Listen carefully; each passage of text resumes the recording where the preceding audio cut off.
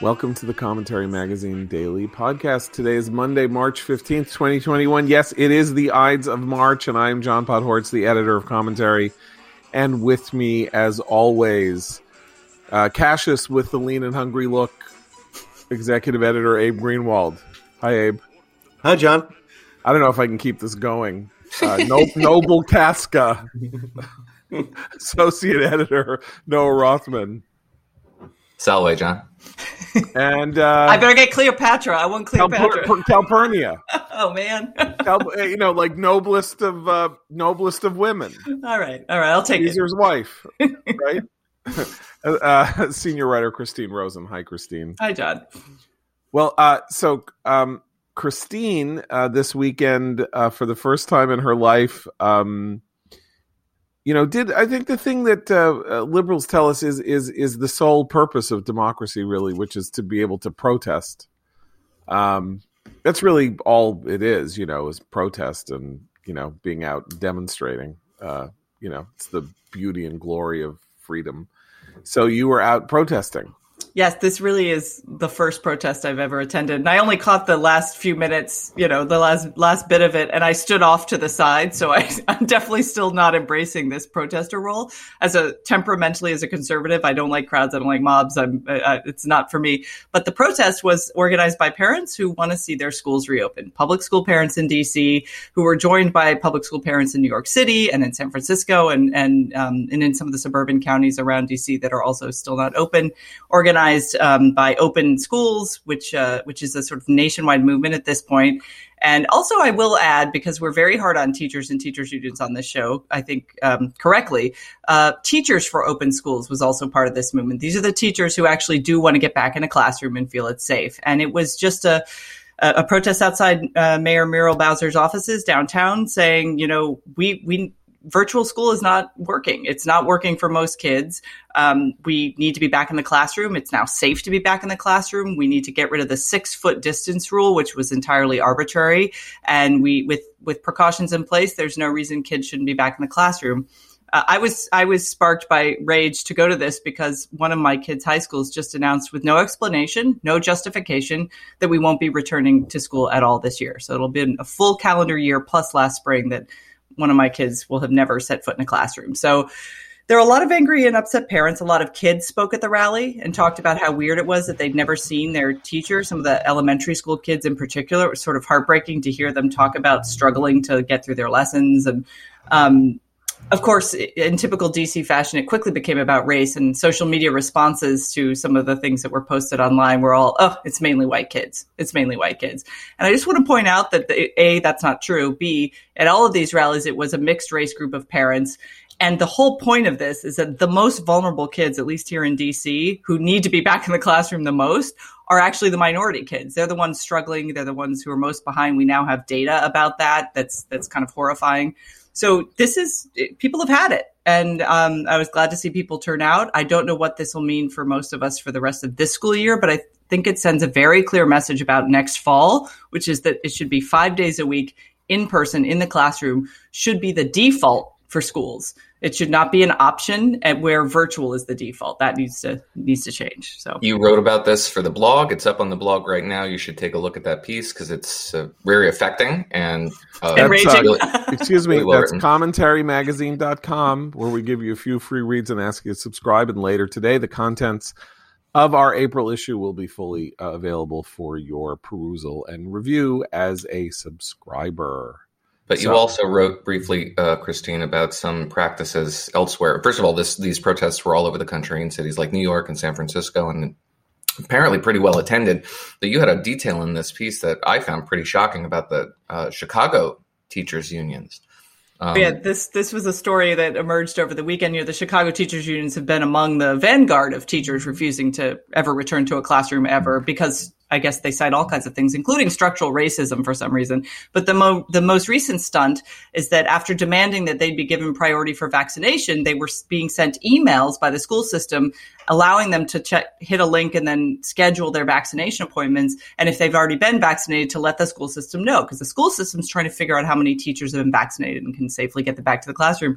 The Chicago Teachers Union sent out a note saying, you know what, don't click on that link. Because if you do, then they'll know that you're vaccinated, or then you might get vaccinated, and then you're not going to be able to have the same accommodations, is what they called them, by which they meant you won't be able to sit at home and refuse to go to the classroom anymore. It was shocking. It's a shocking little local news story. I put a link in there to it. It's people should read it, because this is no longer about safety. It is no longer about kids. It's about power. And the unions in particular have been exercising and exerting their will over these school systems for far too long. There were two theories that governed the shutdown of the school system, or three. One of them was a kind of atavistic response before we knew anything about the virus, which is that, of course, you imagine there's a pandemic and kids are going to be uniquely affected, or affected worse, because they have not fully developed immune systems. And it turns out that for whatever miraculous reason, that was not true, right? So the first thing you got to do is close down the schools, because kids are going to die. So that turned out not to be the case in relatively short order. Then there was, you need to shut down the schools because teachers are going to be at risk, and the adults in the schools are going to be at risk because the kids don't get it, but they might spread it. The adults will be together. And, unless you, because it's impossible in a lot of these places to do social distancing, 6 feet, whatever, then you've got to keep them closed. And then the third, and we now know that this to be also a problematic analysis of the situation, particularly if you can keep windows open, for example, stuff like that. And because, like my kids have been at school, and it's a private school, and they managed somehow to keep windows open and make all sorts of arrangements. And the third, which I think is the most interesting, because it is the one that is the actual sociological, or whatever you want to call it, reason why you have to do this in general, that is now totally, the science has now totally disproven, is schools will be the progenitor of community spread. That because people come from all over into one place, and they're congregating inside a building and all of this, that this is how, because that's a unique location for this is how it will spread like wildfire everywhere. And that we know is not true, particularly with kids and all of that. So now we have three different interlocking reasons that schools closed that it turned out were understandable in the early going as a kind of protection against against something becoming, spreading by the millions, but that we have known in some cases since the summer and in other cases since the fall was simply not true, or did not follow the model. And here we are, and yet we are still acting, including of course, Saint Dr. Fauci is still kind of acting as though this is true. Like we're still doing studies on 3 feet. We're still doing studies on whether or not the social distancing has to be 6 feet or 3 feet. There are studies. There have been studies. There are many studies. But this bias toward keeping things closed because you don't know how dangerous it's going to be, how dangerous it's going to be to keep them open, when many school systems in the United States never closed. Yeah, studies is the wrong word for it, because studies implies a control group and methodological standards that are observed across the board. We're not doing studies. We're doing experiments. We're experimenting with 3 feet in live schools with live children.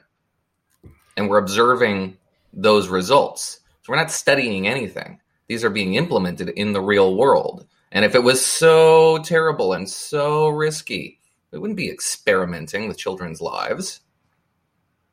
So this gets to a different psychological point. We hit on, dealt with a little bit on Friday, but there is this feeling abroad that to relent on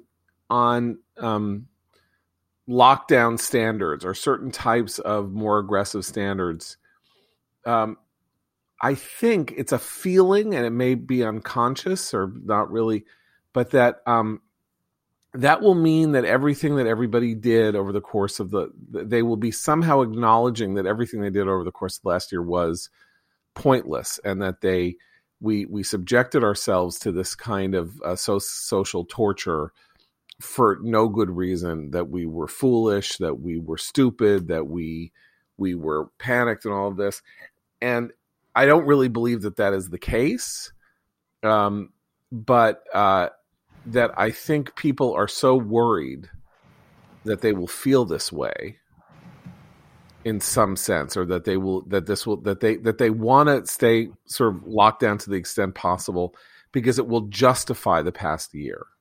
Can I exemplify that? Because we had this piece in Axios today, headlined, Florida's pandemic response gets a second look from national media. Media figures that heap scorn all over Ron DeSantis and Democrats who did the same, saying he was going to wade through, a sea of corpses on his way to just keeping businesses and schools open. Well, maybe he did the right thing, right? Couple of paragraphs later, you get to the bottom, titled Our Thought Bubble. We've long known that the state's pro-business Republican leadership was making a sort of grand bargain, that the death toll was the price paid for keeping commerce flowing and kids in school. And then it's just like it's a Rorschach test. However you feel about the state is how you feel about reopening in general. No, it's not.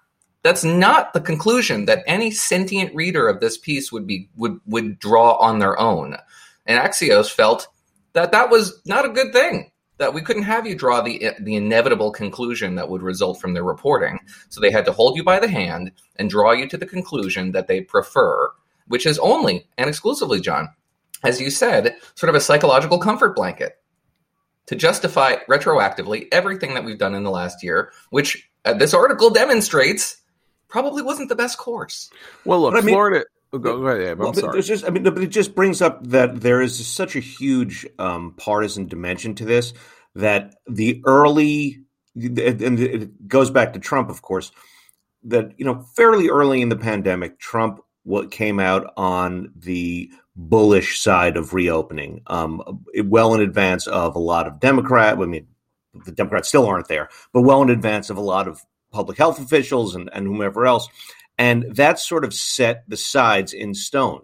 And so it's funny because we keep saying this is understandable early on, that was understandable early on, these mistakes were made early on, but nothing has caught up since then because the politics of it haven't changed since then. The politics of it are set in stone, which is to say, if you want to reopen, you are a Republican who is, as Noah quotes the Axios article, trading lives for commerce. And if you want to shut down, then stay shut, then you are a pro-science Democrat and a humanitarian. Well, and I think to add to that, that's exactly right, because it's put the Biden administration several times, as we've noted, in a really difficult spot, right? Because the science starts moving in the direction of saying, it's safe to do X, Y, and Z, including open schools.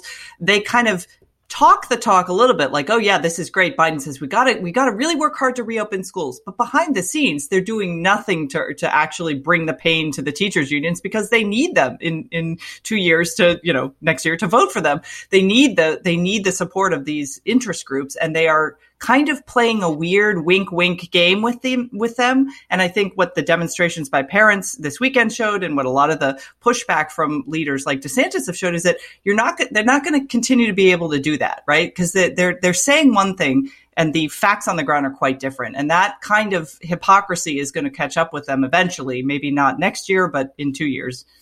I mean, Florida did not have a laissez-faire approach, right? Florida did something that arguably was what people who want contact tracing and stuff like that kind of did. I mean, there was a form of social profiling going on, which is to say that the Florida decision was to isolate the elderly. It was elderly, if they're in hospitals, they can't be visited. If they are at nursing homes, they cannot be visited. They need to be, kept isolated and apart from each other and from others to get through this period. And so if they are also the spreaders of the virus, they need to remain isolated. That's a kind of weird version of the South Korea system, which was social profiling of people who had corona. or have viruses. Like they were told they had to leave. They couldn't leave their apartment.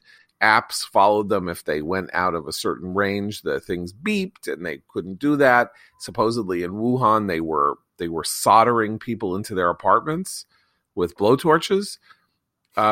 So this is a kind of weird. This was a version of that, which was most of the people that I knew who knew a lot about this said, "Well, this is the best way to handle it."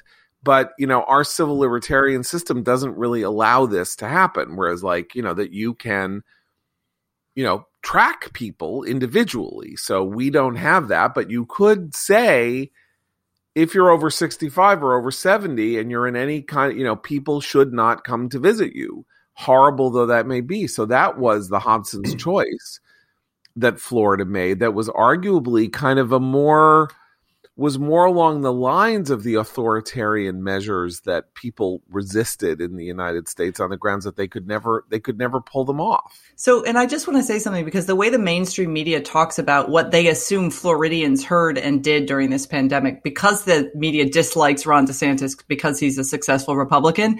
My dad's 80, lives in Florida. He is a very cranky libertarianish guy. He clearly got the message at 80 that it was better for him to stay home. He avoided the grocery store, he avoided all the places that as a nice retiree he would otherwise go. And he doesn't like the government or the state at all, but he was like, it's a pandemic, whatever. And that actually was the attitude. However, if you want to go take a stroll outside with no one else around, you don't have to have a mask on for that. There was something actually kind of commonsensical about a lot of the reactions of Floridians. And now, yes, that's one anecdote in my family. But when you'd see these pictures of people on the beaches, keeping distance, walking, enjoying some sunshine and fresh air without a mask on, that the mainstream media was basically like, look at these fools, they're going to kill us all. That's not the attitude of the people who were in Florida. They were, for the most part, they were fairly responsible, and you can see that in the numbers. There's a lot of good cover. There's a lot of good coverage and a lot of great conversation on the podcast. Today's first sponsor, Dan Senor's Post Corona, the new show, which you can get at Apple Podcasts, Google Podcasts, Stitcher, Spotify, wherever. His first show, this week's show, is with Maggie Haberman of the New York Times, and they discuss the political futures of Ron DeSantis, the governor of Florida, and Andrew Cuomo, whom Maggie has covered and watched for more than 25 years as a journalist in New York City, who cut her teeth as a copy kid at the New York Post, which is where I first met her almost 30 years ago. It's a really fantastic political discussion, and it gets into some of the interesting twists and turns of the politics of the pandemic, and her close study of Donald Trump and the reasons that he was unable to take political advantage of the pandemic in a way that would have made his current claim, which is that he, responsible for Operation Warp Speed, should get the lion's share of the credit for people getting the vaccine. That his own rhetoric and words and behavior undercut his ability to claim the kind of credit that he might otherwise get or deserve for that. So that is Dan Senor's Post Corona with Maggie Haberman this week. You can go back and fill and listen to Neil Ferguson, Billy Bean. You could listen to me. You could listen to Reihan Salam of the Manhattan Institute. All talk about what America is going to be like when this damnable period is over. So go to your podcast provider and subscribe to Dan Senor's Post Corona. So the fact that people sort of understood what to do and got the message about what to do, even if they were cranky libertarians and all of that, informs this whole conversation going forward, which is there's been a kind of public focus on the more extreme examples of people who couldn't handle the demands that were being made on them to sort of to restrict their own personal behavior socially during the pandemic. And then there's everybody else, let's say most people in the middle who, wherever they lived or however they did it, they followed the rules to the extent that they could or to the extent possible. And that's when we get into this question of whether or not the Biden administration and Fauci and the remaining mood of pensive, I don't know, we're still in the second act, we're not near where, the climax is not coming, and we don't know, there'll be some other, mysterious, horrible developments. Abe, you yeah, I mean, it's like it's funny after the press resoundingly announced that Biden had offered the country hope, even though, as we pointed out on the podcast, his address didn't really play that way to us. Fauci went out on like a sort of like a scare run over the weekend. So much for the hope. He was talking about how it's a bad idea that the states are pulling back on lockdowns and restrictions, because this was the reasoning that I thought was very interesting and worth getting into a little bit. He said, we've seen before that when we plateau at a high number, in other words, when cases plateau but are still sort of high, that they rocket back up. This is true in a way, but to put it all in context, we've also seen that when cases plateau at a very low number, they rocket back up as well. In fact, that's what preceded the last huge wave, not just here, but all over the world, in places like Israel, where cases were brought down to barely perceptible levels. Then they rocketed back up. So the point is that yes, there can always be another surge. So should we therefore never really bother to open up? We can always lie in wait and protect ourselves, or think we can, against this next surge. And we've gone to the well too many times on the we're this close. If we just pull it out now, where 2 weeks to control the spread, 1 month of wearing masks. Fauci saying we're this close. We have the vaccines are out there. They're circulating. We're this close. Let's not blow it now. We've heard it too many times.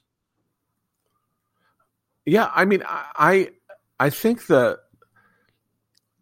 thing that is so annoying about this, and we can express frustration. You can't blame Fauci for the fact that pandemics and viral spread is what it is and all of that, and don't blame the messenger. But what's the difference between where we are now and where we were in November or October? Well, I can tell you there are like 4 or 5 different things. One of which is that it was getting colder. It was getting colder. One of the reasons that Florida didn't go as badly as some of the other states is that it's a very warm state, and viruses aren't great in heat, right? So some of the summer numbers that other people saw, even while other people were descending in numbers because it was summer, Florida, I wouldn't say took advantage, but it was fortunate to be where it was. So now it's getting warmer, number one. So depending on what happens in April and May and June, if we have a warm spring, that'll be good. And then secondly, a lot of people got corona, or have antibodies or whatever in their systems. And now we have, I don't know what it is, 30, I can't tell from some of these numbers. We're somewhere in the 20% or 30% close to people who have been vaccinated have at least one shot in the United States. You combine all of these things, and this is where we may not be approaching herd immunity, but like the notion that the cases, that the entire body of the body politic of the United States remains unprotected, and that spread can simply go wherever it wants to, whenever it wants to, in whatever way, is not true. And Fauci is acting like it's true. I mean, over the weekend, on Friday, actually, we reached the point that the Biden administration had set for itself initially as a success. 100 million vaccine doses were distributed. First doses, second doses, what have you, doses have been distributed to the general population. We're now at, according to the New York Times data estimates, we're now at 21% of the public has been vaccinated in some form, first or second doses. And research is increasingly suggesting that, at least for the Pfizer and Moderna vaccines, that the first dose after 4 weeks is pretty good, which Fauci apparently has been lobbying the administration against saying, because God forbid you know the actual data. But at its current pace, based on projections, we will reach 50% of the public being vaccinated in some form by May 15th, 70% by June 27th. And this is in part informed by the fact that we had this astronomical amount of doses delivered on Saturday. It was something that was like 4.5 million, which we haven't even approached. And yet yesterday it fell off somewhat. So it's maybe a bad baseline. But nevertheless, 50, 70% by the middle of summer, early summer, there's no logic that suggests that we should maintain this footing based on that level of immunity. Well, yeah, but who knows what happens between now and then, Noah? Well, but what are you trying to kill people? You're trying to kill people. You're a super spreader. This podcast is a super spreader event. And you know what? Everyone who listens will deserve to get it and die. So this is where Fauci becomes like, for a while, he was like, a saint because he was warning us and telling us this difficult information and helping us through this time. Then he became sort of this weird, like, cartoon villain. But at this point, he's literally Count Chocula. He's like a serial villain. It's so ridiculous. He keeps coming out with his cape and trying to spread fear. And it's not, I'm with Abe. Like, I've stopped listening to it.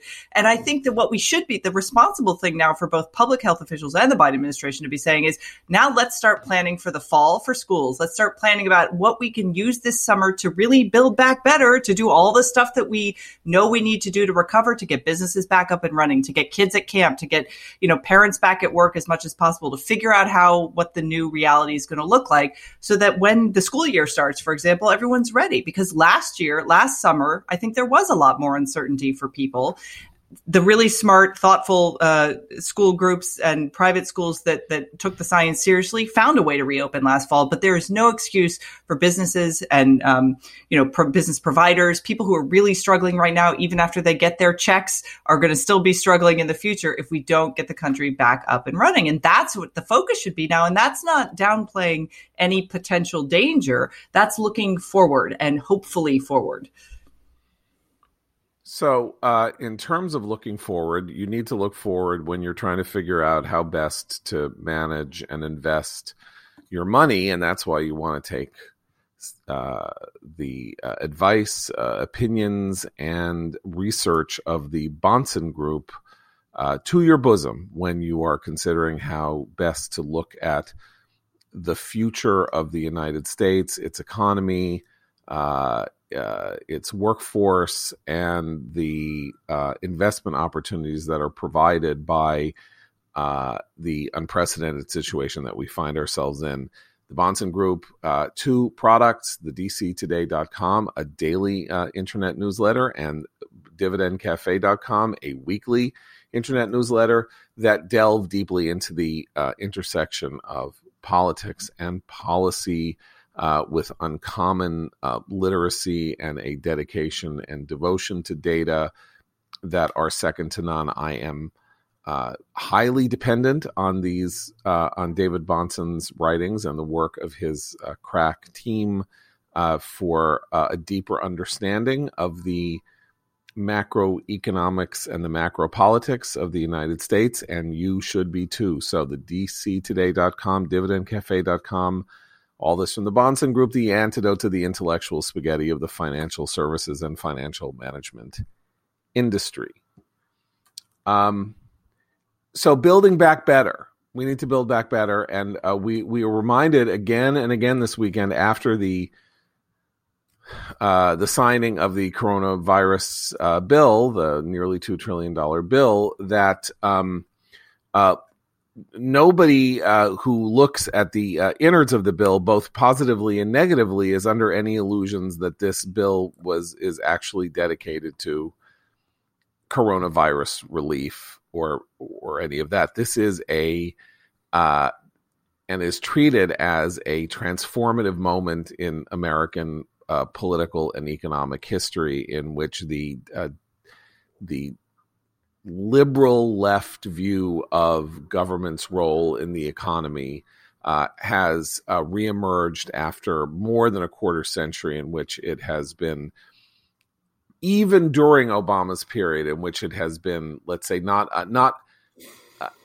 any way in which it was being advanced aggressively, that aggression was being couched and hidden in language that was much more along the lines of let the markets work and, stuff like that, than now, when we basically have an absolutely unmitigated and an unmodulated claim that the purpose of this is to bring new kinds of help and aid directly from the federal government to individual households and households with children and households with disabilities, and direct federal subventions of various industries and various, particularly industries in which the public sector is deeply invested. And I again ask whether the political moment, whether this is a terrible overplaying of a hand politically, because Biden won by 4.5 points, but it was only 4.5 points. He won 306 electoral votes. Well, that's the same number that Trump won in 2016, and he's got a 5-seat, and the Democrats have a 5-seat margin in the House, and they're tied in the Senate. And the last time you had transformative moves like this, of this sort of nature, was, let's say, Reagan in 81, and Reagan not only won by 10 points and won more than 400 electoral votes, Republicans won 12 Senate seats. I mean, like, that was a transformative election in which the election itself said, you better do what this guy wants because the public is behind him. And we've had this huge shift politically, and he got the tax cuts, and it was a very big moment. But Biden's not in that political moment. So what do we make of this? I throw it to you guys. Well, I have a question. Do you think that the fact that they're not couching any of this in the language of sort of, letting markets do what they want and whatever, and that, along with the fact that this has been popular, as far as we can tell so far, among the public, has the stigma gone from that kind of spending, and on social programs, generally speaking? Are we past that age where there's not a inherent stigma to big government in that sense, helped largely by the circumstances of the pandemic? Well, I guess that's the question. Because the results of the policy will fall one way or the other, and it'll be assessed as either a bad job or a good job. But I don't know that inherently Americans are sort of repelled by this anymore. Well, I don't know that they are, or that there are enough of them who aren't, and there have been enough of them who weren't. This could be like a 5. This could be a 5-point difference. So if 35% of the country wants government intervention everywhere, and 40% of the country would prefer not, then you have this sort of some small number of people in the middle who kind of shift around and swing the teeter-totter in one direction or the other. They're probably up for grabs, right? I don't really know. Well, we can't evaluate this sort of stuff ideologically because most voters are not ideological; they're much more practical. So, and we've long known that the public generally wants bigger, better public services and lower taxes. I mean, that's just what everybody wants.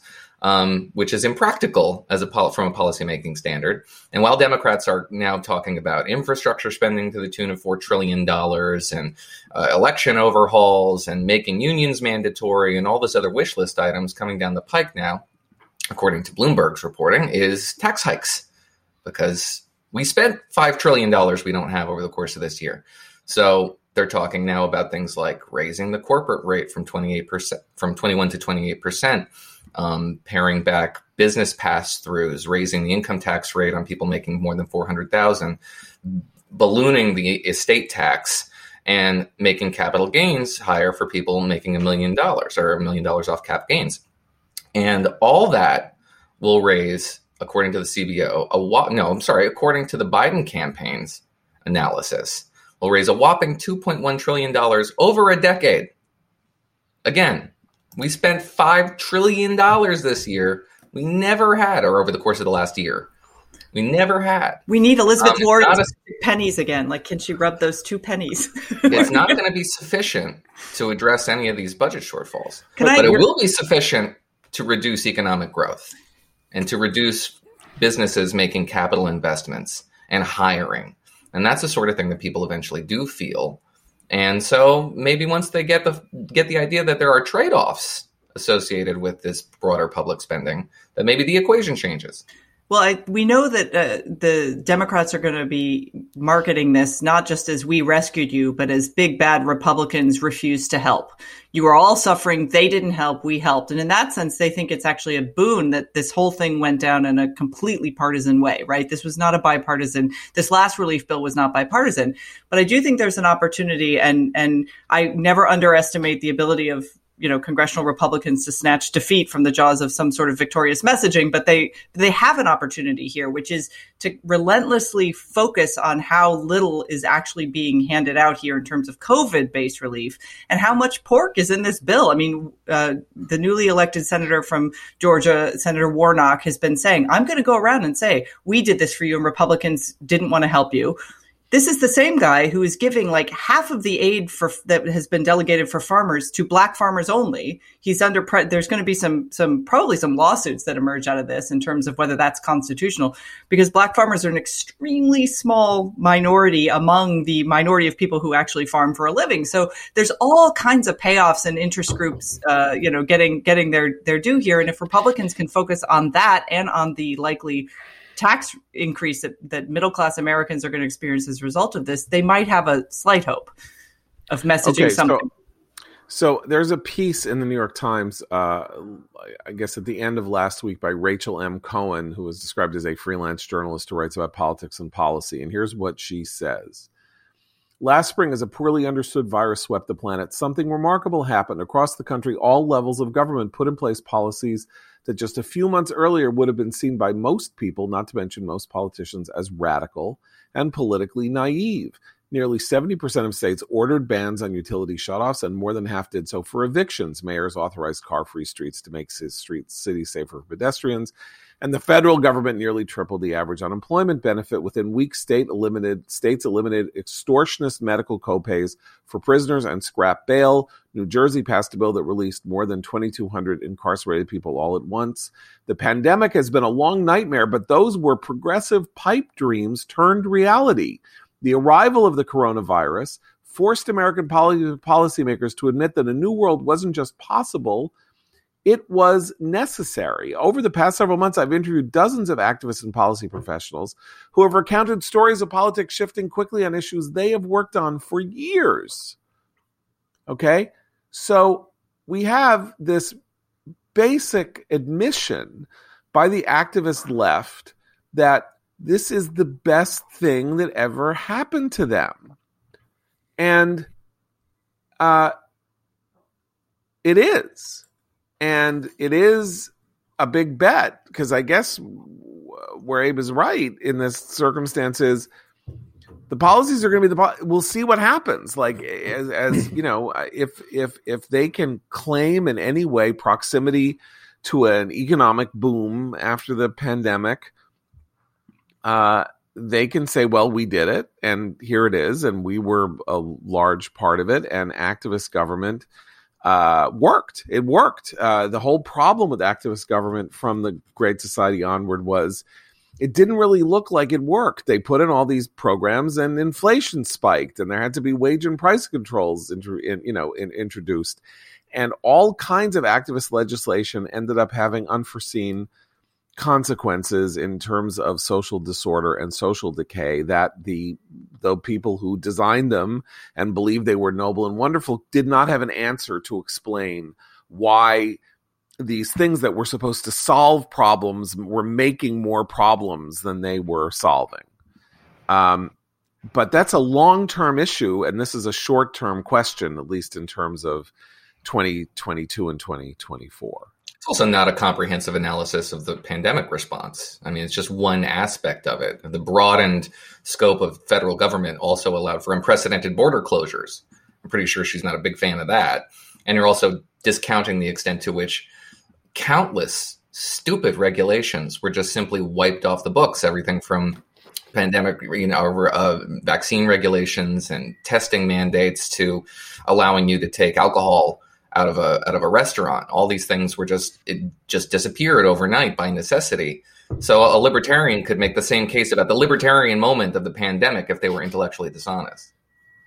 Well, that would be an interesting play. And I just want to spend a minute talking to you about the book I've been talking to you about all month, The Telling: How Judaism's Essential Book Reveals the Meaning of Life by Mark Gerson. This guide to the Passover Seder and the Passover Haggadah, the remarkable millennia-old volume that provides Jews with the blueprint for how to run the annual Passover Seders and embodies the lessons of Judaism, stem to stern, in the course of its 15 sections and the order of the Seder. Mark has many observations in the book, but here's just one I wanted to share with you. From Lincoln to King, from Paine to Obama, from DeMille to Superman, from Tubman to Bush, from Franklin to the architect of the Capitol, these Americans show us just what the authors of the Haggadah meant when they said that the Exodus story is the reason that we are not subservient to a pharaoh today. The Exodus story has given us the language, the vision, the direction, and the moral ambition to resist any pharaoh and to construct a glorious alternative to him. The United States of America is simply the greatest Seder ever conducted. So this is among the many jewels of wisdom and insight that you can get from The Telling by Mark Gerson, reviewed in our April issue by Tevi Troy, which you will be able to read later today at commentarymagazine.com. And of course, you should buy The Telling and get it ready. Use it as some of the material, give you a lot of ideas about what to do to make your Seder spicy and interesting this year. So, and thanks to Mark Gerson and The Telling for sponsoring the Commentary Magazine podcast. Okay, time to talk about our obsession, our obsession that we're too obsessed with, and we're so obsessed with Andrew Cuomo. As the number of people who are calling on him to resign grows and grows and grows, and now includes the Senate Majority Leader and the junior senator from New York, Kristen Gillibrand, the mayor of New York City. I don't know how many, 15 or 20 New York members of the New York congressional delegation, all kinds of people in Albany. All of this comes the story that Andrew Cuomo sent out his Uber goon, Larry Schwartz, who was his secretary and then served on various committees, including the MTA as Cuomo's, substitute representative goon, and is now the coronavirus state goon, called around to county executives. I think there are 62 counties in New York State, if I remember correctly, and he was calling around to county executives saying, that's a nice county you got there. It would be a pity if something were to happen to the vaccine relief distribution there, because Governor Cuomo is calling around, just wants me to gauge the level of his support that he might be able to expect from you in this time of trouble. And of course, I am calling you as the coronavirus czar and the vaccine czar. So what are you going to do about Cuomo and supporting him, huh? What you going to do? And this is Andrew Cuomo to a T. And, You know what that sounds like? What? Time for some traffic problems on the George Washington Bridge. That's exactly right. That was at least an endorsement, right? Yeah, that was. Sure. It was an effort to get the mayor of Fort Lee to endorse Governor Christie's reelection bid in 2012 and a half. Right. And then when he wouldn't do it, the weirdest part about this is that they made the traffic trouble for him in Fort Lee, but of course they could never say, you know what, we're making traffic trouble for you in Fort Lee, so you better change because they knew that so they did it after there was nothing that they could do about it. Like, it was like they were taking revenge on him, but it's not like he was going to switch his endorsement out, which is another reason why it was so spectacularly stupid a gambit. But even so, yeah, it's like that. Only, of course, traffic is very, very annoying, and we all know that. Although I guess one death was attributed to the traffic jam in Fort Lee, somebody whose ambulance couldn't get to the hospital in time. But I mean, we're talking here about vaccine distribution. And everybody knows that if somebody from Andrew Cuomo's office calls speaking in that tone, that his intent is to make sure that people die under your watch if you don't do what he wants. Since it's apparently perfectly fine for him for people to die on his watch and cover up the deaths and all of this. So how many more contemptible things can he do you think? I mean, is there a limit to the number of contemptible things he can do?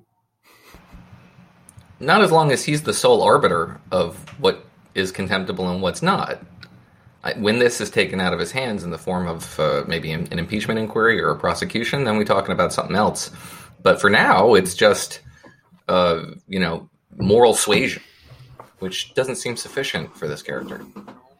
Well, I mean, that's the interesting problem of the present moment, which is that we don't have a system for a disgrace and exile. Let's put it this way. Like, one of the reasons that a politician in a previous era would have quit and run would be that the pressure was intolerable, and that the one thing they could see was at least somehow the pressure could end. Like, I can't live like this. The only thing I can change is my status. So I'm gonna resign, because then at least the jackhammer will stop hammering on my head.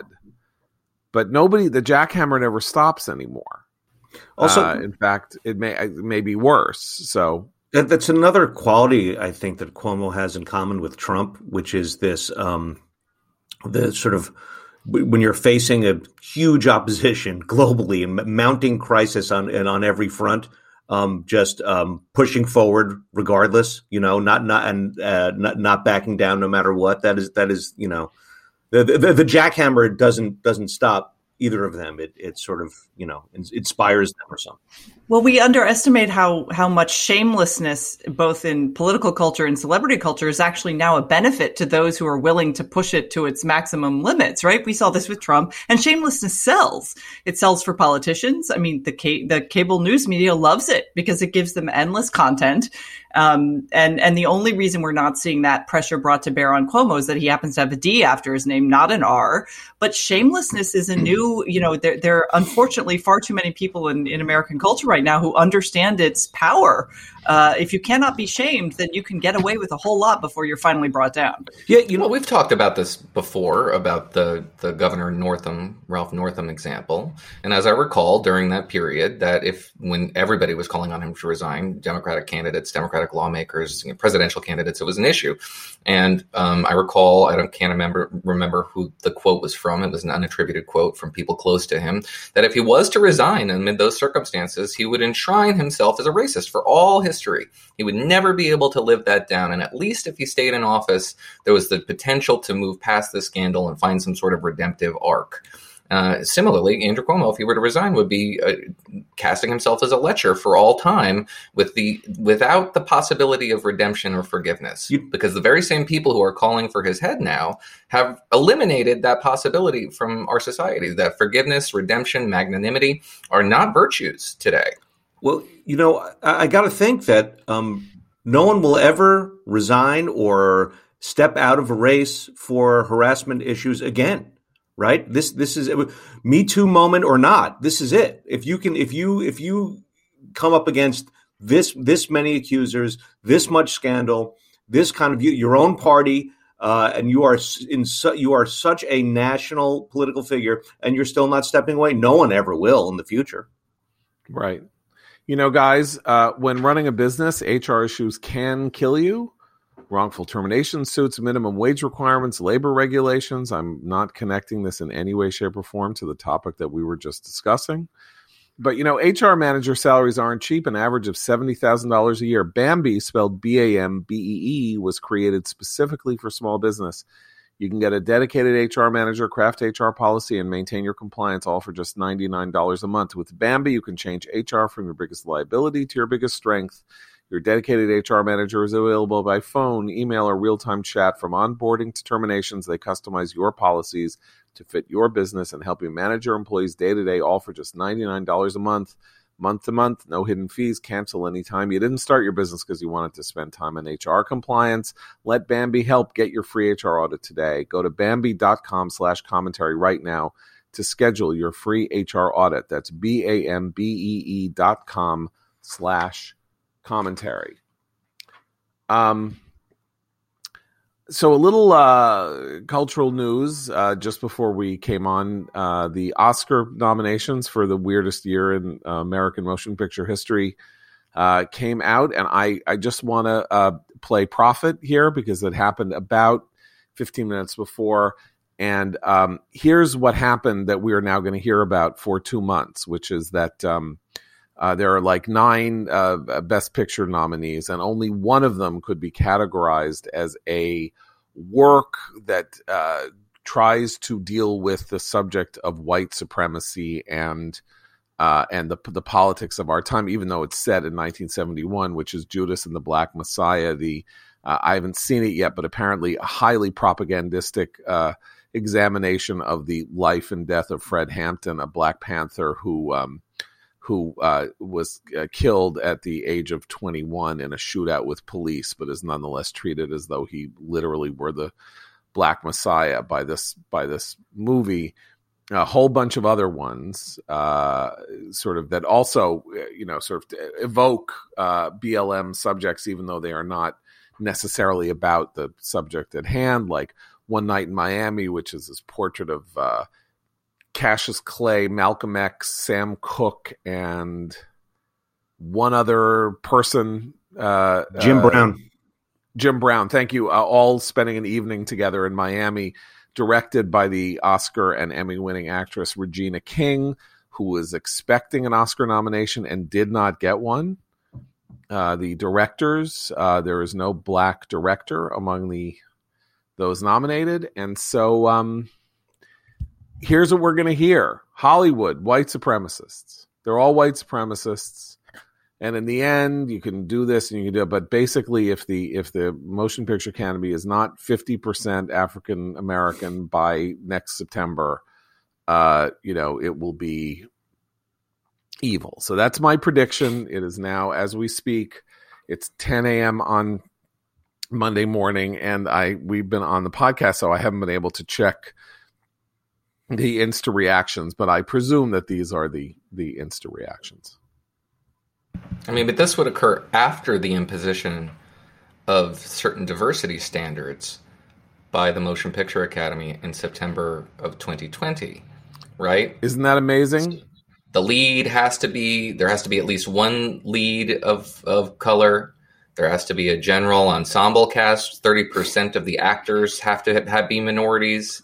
Storyline and subject matter have to have certain standards. But that starts next year. It doesn't start okay. this So year. they're just getting all the racism in while they can. Yeah, pretty much. I think that's entirely fair. By the way, it's like I think there are 2 or 3 female. There are 3 female Best Director nominees. So there's an interesting question. Like, will the fact that the director of Promising Young Woman, Emerald Fennell, the director of Nomadland, Chloe Zhao, and I think there's one other, I can't remember who, does that outweigh the fact that there are no Black nominees, or does that not matter? Because Regina King is both Black and female and didn't get nominated. Ergo, not only white supremacy, but misogyny, misogynistic white supremacy, or racist misogyny. I don't know. I don't know which entirely. My bingo card is full. I can't. I can't. And I have to. I really would encourage our listeners, if they read The Atlantic, to actually read. Connor Friedsdorf has written a really interesting article, because we on this podcast have often pleaded for people to to distinguish between the phrase Black Lives Matter, which obviously means Black people should be treated with respect, obvious, and the movement, capital BLM, Black Lives Matter. And Connor's written an interesting piece about how this is now entering the Black Lives Matter in schools, has a curriculum. And he took a close look at it, and boy, is it not what you want your kids to be reading, unless you want your kids to grow up to be radical Marxists, race warriors. Then actually you're going to be really happy. But again, I think that it touches on some of these themes, which is if everything is cast in this lens of race, we're going to have very different arguments about quality and quantity when it comes to what's produced culturally. And we're going to have a lot of pitched battles about what should be being taught to kids in schools. We saw the 1619 Project. This is another front in that ongoing broader war, I think. And it is a battle. I don't think I'm not trying to be too hyperbolic here, but this stuff is in your kids' schools, and you should know what they're teaching. You should get the books and read them. And it's pretty shocking. So look, let there be no doubt, you guys, big tech is trying to suppress free speech they don't agree with. So why exactly are we choosing to give these big tech companies all of our personal data? The lines have been drawn. Big tech has made it clear which side they're on. Now is the time to take a stand. Protect your personal data from big tech with the VPN I trust for my online protection, ExpressVPN. When I use it, my connection gets rerouted through their secure encrypted servers, so these companies can't see my IP address at all. My internet activity becomes anonymized. My network data is encrypted. And the best part is you don't need to be tech savvy at all to use ExpressVPN. Just download the app on your phone or computer, tap one button, and you're protected. So stop handing over your data to big tech companies whose aim is to censor you and spy on you. Use the VPN I use every day. Visit expressvpn.com/commentary. That's expressvpn.com/commentary to get 3 extra months free. Go to expressvpn.commentary right now to learn more. So we're gonna say goodbye. But if anybody has any important things that you want to get off your chest before we go on the Ides of March, or anything we need to beware? I guess it's not absolutely critical, but while we're dumping all over Andrew Cuomo, I think I should dump all over the other star of the pandemic, whose star has faded pretty dramatically, California Governor Gavin Newsom. The recall petition against him has gotten its 2 million signatures. Sacramento is going to do everything it possibly can to invalidate those signatures, but they still have some weeks more coming. He probably will face a recall petition at this point. And Emerson Nexstar has a poll out showing Californians approve of Gavin Newsom's performance to the tune of 55% to 44%, which is statistically negligible, obviously, and oppose recalling him by 42% to 38%. Those are not good numbers for this governor. And if he does face a recall petition, Republicans are going to have a serious moment of introspection, because they're going to have to find somebody to replace him. And all the pressure on the California Republican Party is the same pressure on every other Republican Party, which is to be more populist, more Trumpy than probably the electorate of California would appreciate. So they have a real opportunity here if they don't blow it. You know, the recall election in 2003, where Gray Davis was recalled and Arnold Schwarzenegger ended up as governor, that race to succeed Gray Davis was the first real glimpse that we had of the cartoonish quality that primaries were going to start taking in sort of the wake of that. That was where it was like Arianna Huffington and Arnold, and I can't remember, literally 15 other people. And it was just sort of like Ariana saying, Arnold, you are so terrible to people on your sets. And he's like, oh, Ariana, you are so hilarious. Like that, this kind of preposterous comedy. And then, we were only a few short years away from, 999 and just that ridiculous Republican setup, and then the 2012 ridiculous Republican setup. leading to, Marianne Williamson in 2016, and I don't even remember who in 2020, and all of that. And so California once again led the way in revealing the horrible nature of our politics, and maybe this will too. So with that, we will say goodbye and go to commentarymagazine.com later today for the goods and services of our April issue, and you should subscribe if you haven't already subscribed. And we have some more merch, some new merch. Like I mentioned, we got the women's tees. Go look at them at merch.commentarymagazine.com and see if you might want to get one for the loved one in your life. For Christine, Noah, and Abe, I'm John Podhoretz. Keep the candle burning.